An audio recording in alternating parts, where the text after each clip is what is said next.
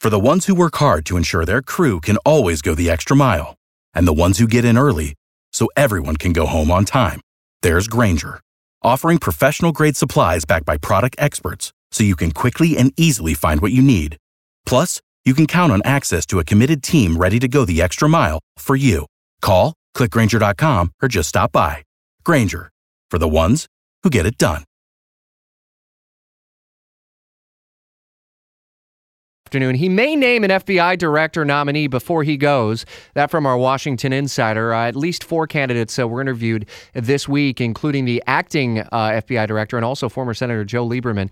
And as the president's leaving, 2 weeks of lost focus on domestic agenda, according to Jamie.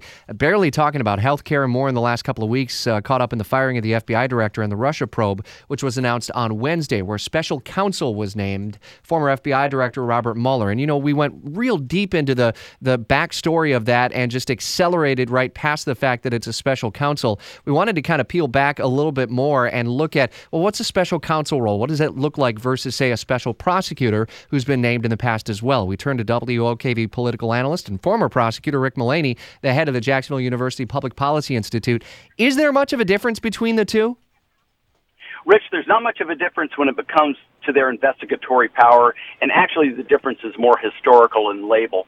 After the Watergate in the 1970s, a statute was passed in 1978 that allowed for the appointment of a special prosecutor, and that's where the term comes from.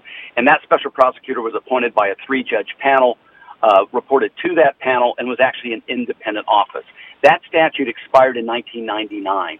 Since then, they've been using a regulation from about 1998, which provides for the appointment of a special counsel. That's where that term comes from. Instead of being appointed by the 3-judge panel, however, it's appointed through the Justice Department by the Attorney General, in this case, the Deputy Attorney General. They also report to the Deputy Attorney General, can be fired by the Deputy Attorney General, and in theory, a little bit less independence than the former special prosecutor under the old statute, but in effect, the same broad, significant investigatory power, the same sort of authority in general, and so the differences are kind of historical. So in terms of the investigative potential, is there much in the way of prosecutorial power as well? Does it still hold? And I guess how often since 1999, when you said that changed, has special counsel happened? It seems to me Waco was a special counsel. Waco really was the only example of using somebody outside the Justice Department. There was another example in 2003, the only other example when Patrick Fitzgerald was appointed that resulted in the indictment of Scooter Libby. Those are the only 2 times in the last 20 years. As a practical matter, no president, President Clinton, President Obama, President Bush, President Trump, likes to see a special prosecutor or a special counsel appointed. They tend to stay for a long time. They're often hard to control in terms of their scope. And oftentimes, the history has been they tend to justify their existence by coming up with something to prosecute someone. So they can be kind of ominous.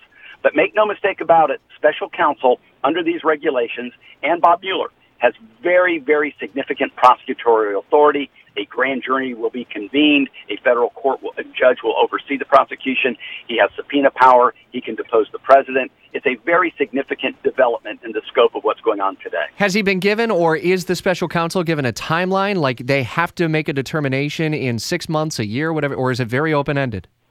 Very open-ended, and in fact, what you've seen historically is they can take a long time. Iran-Contra took 6 years. You take a look at Kent Starr, when he started off on Whitewater and ended up with the impeachment of President Clinton, that took, I believe, 4 or 5 years.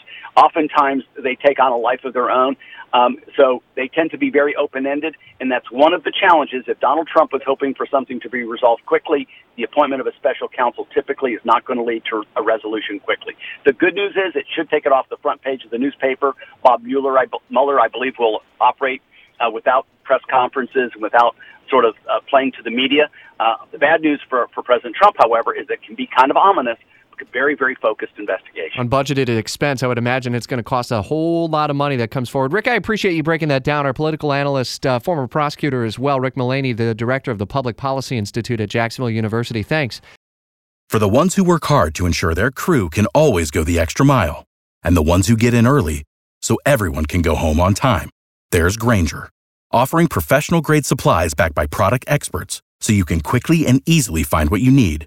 Plus, you can count on access to a committed team ready to go the extra mile for you. Call, click Grainger.com, or just stop by. Grainger, for the ones who get it done.